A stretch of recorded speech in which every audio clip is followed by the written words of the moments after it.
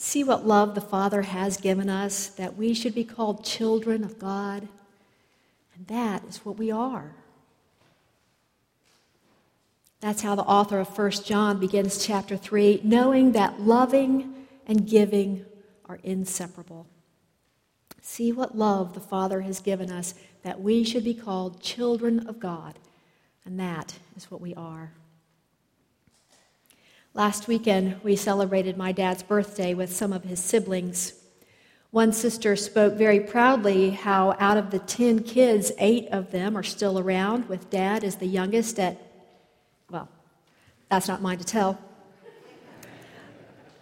These children of Maud and Joe Hopkins are an amazing bunch in their support of each other. When Dad's truck broke down, Uncle George lent him his. They meet for breakfast every Wednesday morning at the coffee break in Stewart. They avoid family squabbles and are thankful to be part of a loving, caring family. I wish I could have known my grandfather and known my grandmother better to understand how they created such a bond in their children. Even if the brother or sister doesn't like what another does, they are committed to each other and they love each other. As children of the same parents, they provide an image of what it also means to be children of God, an image of what it means to be saints, an image of what it means to be church, people who are committed to each other and love each other no matter what. Scholar Roberta Bondi has studied intimately the early monastic fathers and mothers who left society to find a closer relationship with God, and they did that by moving out to the desert. And in her book, To Pray and to Love, Bondi quotes one of these abbas, we know the word abba as father or daddy, who became St. Anthony. He wrote, "Whoever hammers a lump of iron," think this is 300s, 200s, 300s AD. "Whoever hammers a lump of iron first decides what he is going to make of it, a scythe, a sword, or an axe. Even so, we ought to make up our minds what kind of virtue we want to forge, or we labor in vain." We ought to make up our minds what kind of virtue we want to forge, or we labor in vain. On All Saints' Day, we direct our thoughts to the people who have inspired our lives of faith, and we consider the qualities we want to forge to become the tools and instruments of our giving God of love. So I want to talk about just a few, briefly. One quality of the saints is humility. Mark Twain said, "I thank everybody for their compliments, but I don't think that I'm praised any more than I'm entitled to be." That is not an example of humility.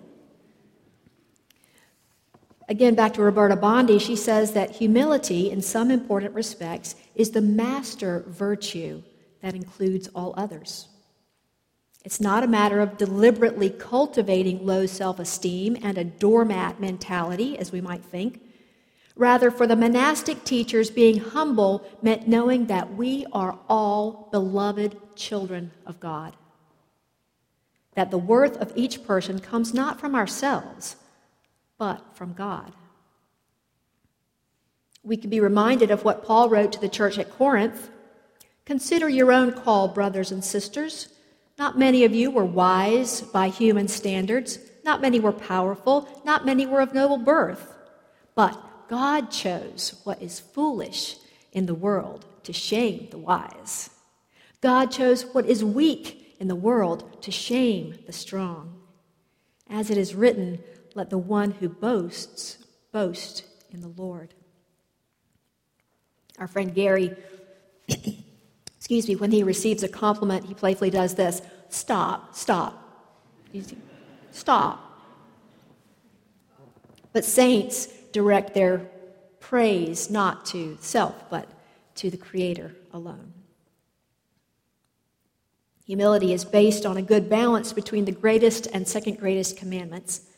Love the Lord your God with all your heart, your soul, your mind, and your strength, and love your neighbor as yourself. Now, here's the triangle there. There's God, there's neighbor, and there's self. And we're to love all. So the second saintly quality is love. Bondi writes that the ancient monastics were convinced that the first help they could give toward the reconciliation of the world was learning to live in and model love in their own communities. At the same time, they didn't believe that they would be able to act in love towards those outside their own communities if they did not first begin to love each other. Do you hear that call to us, church? She goes on, love, however, is more than simply warm feelings toward others. For the early monastics, taking on concrete, particular daily patterns and habits of love, such as humility, such as prayer, discernment, and forgiveness. These are fundamental parts of learning how to love. And I especially liked what she said here. This is not a fast process. It's not a fast process. God has given us the job of learning how to love God and each other as our lifetime work. Closely linked to humility and to love is vulnerability. C.S. Lewis wrote, "To love at all is to be vulnerable."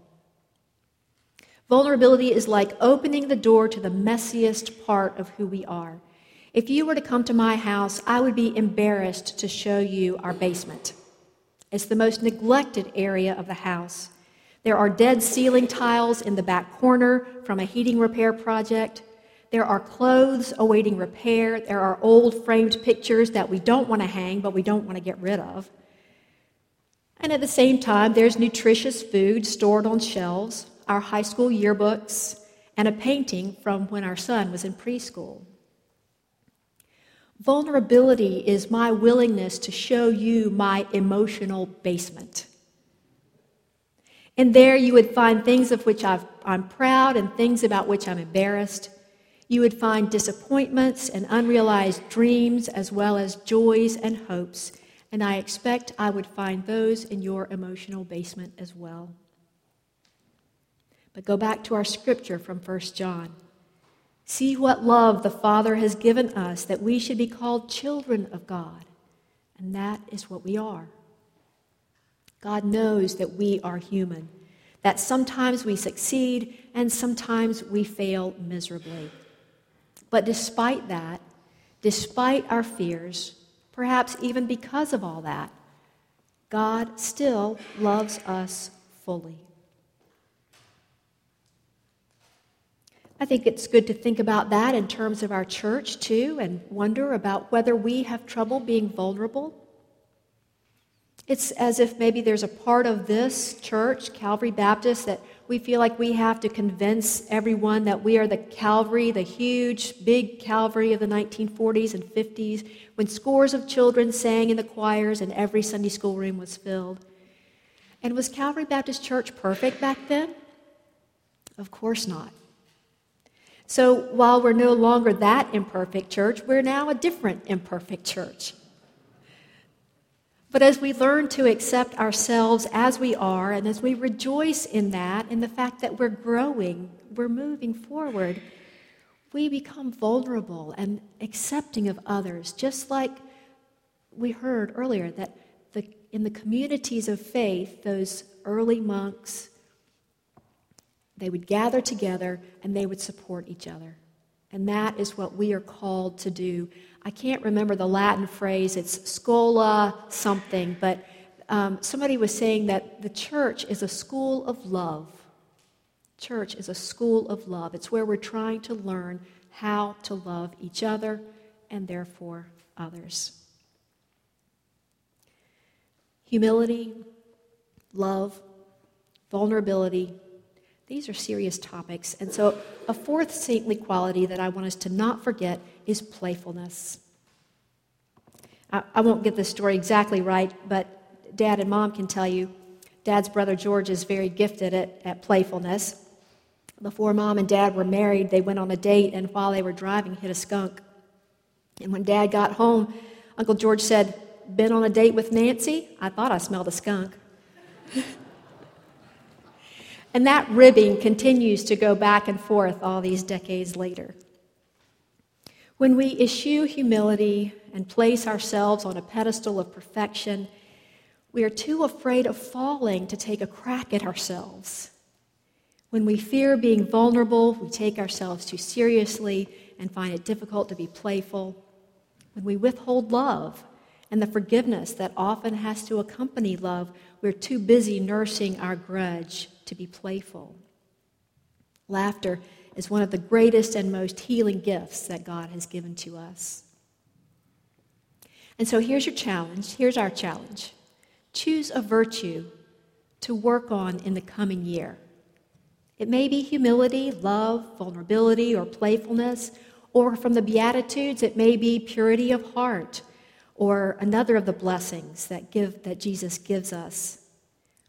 Make it a research project, first of all, as you watch for people who exhibit that virtue and see how you might work it into your own lifestyle. And then secondly, make it a topic of prayer and tell God, this is what I want to work on this year, and invite God's help.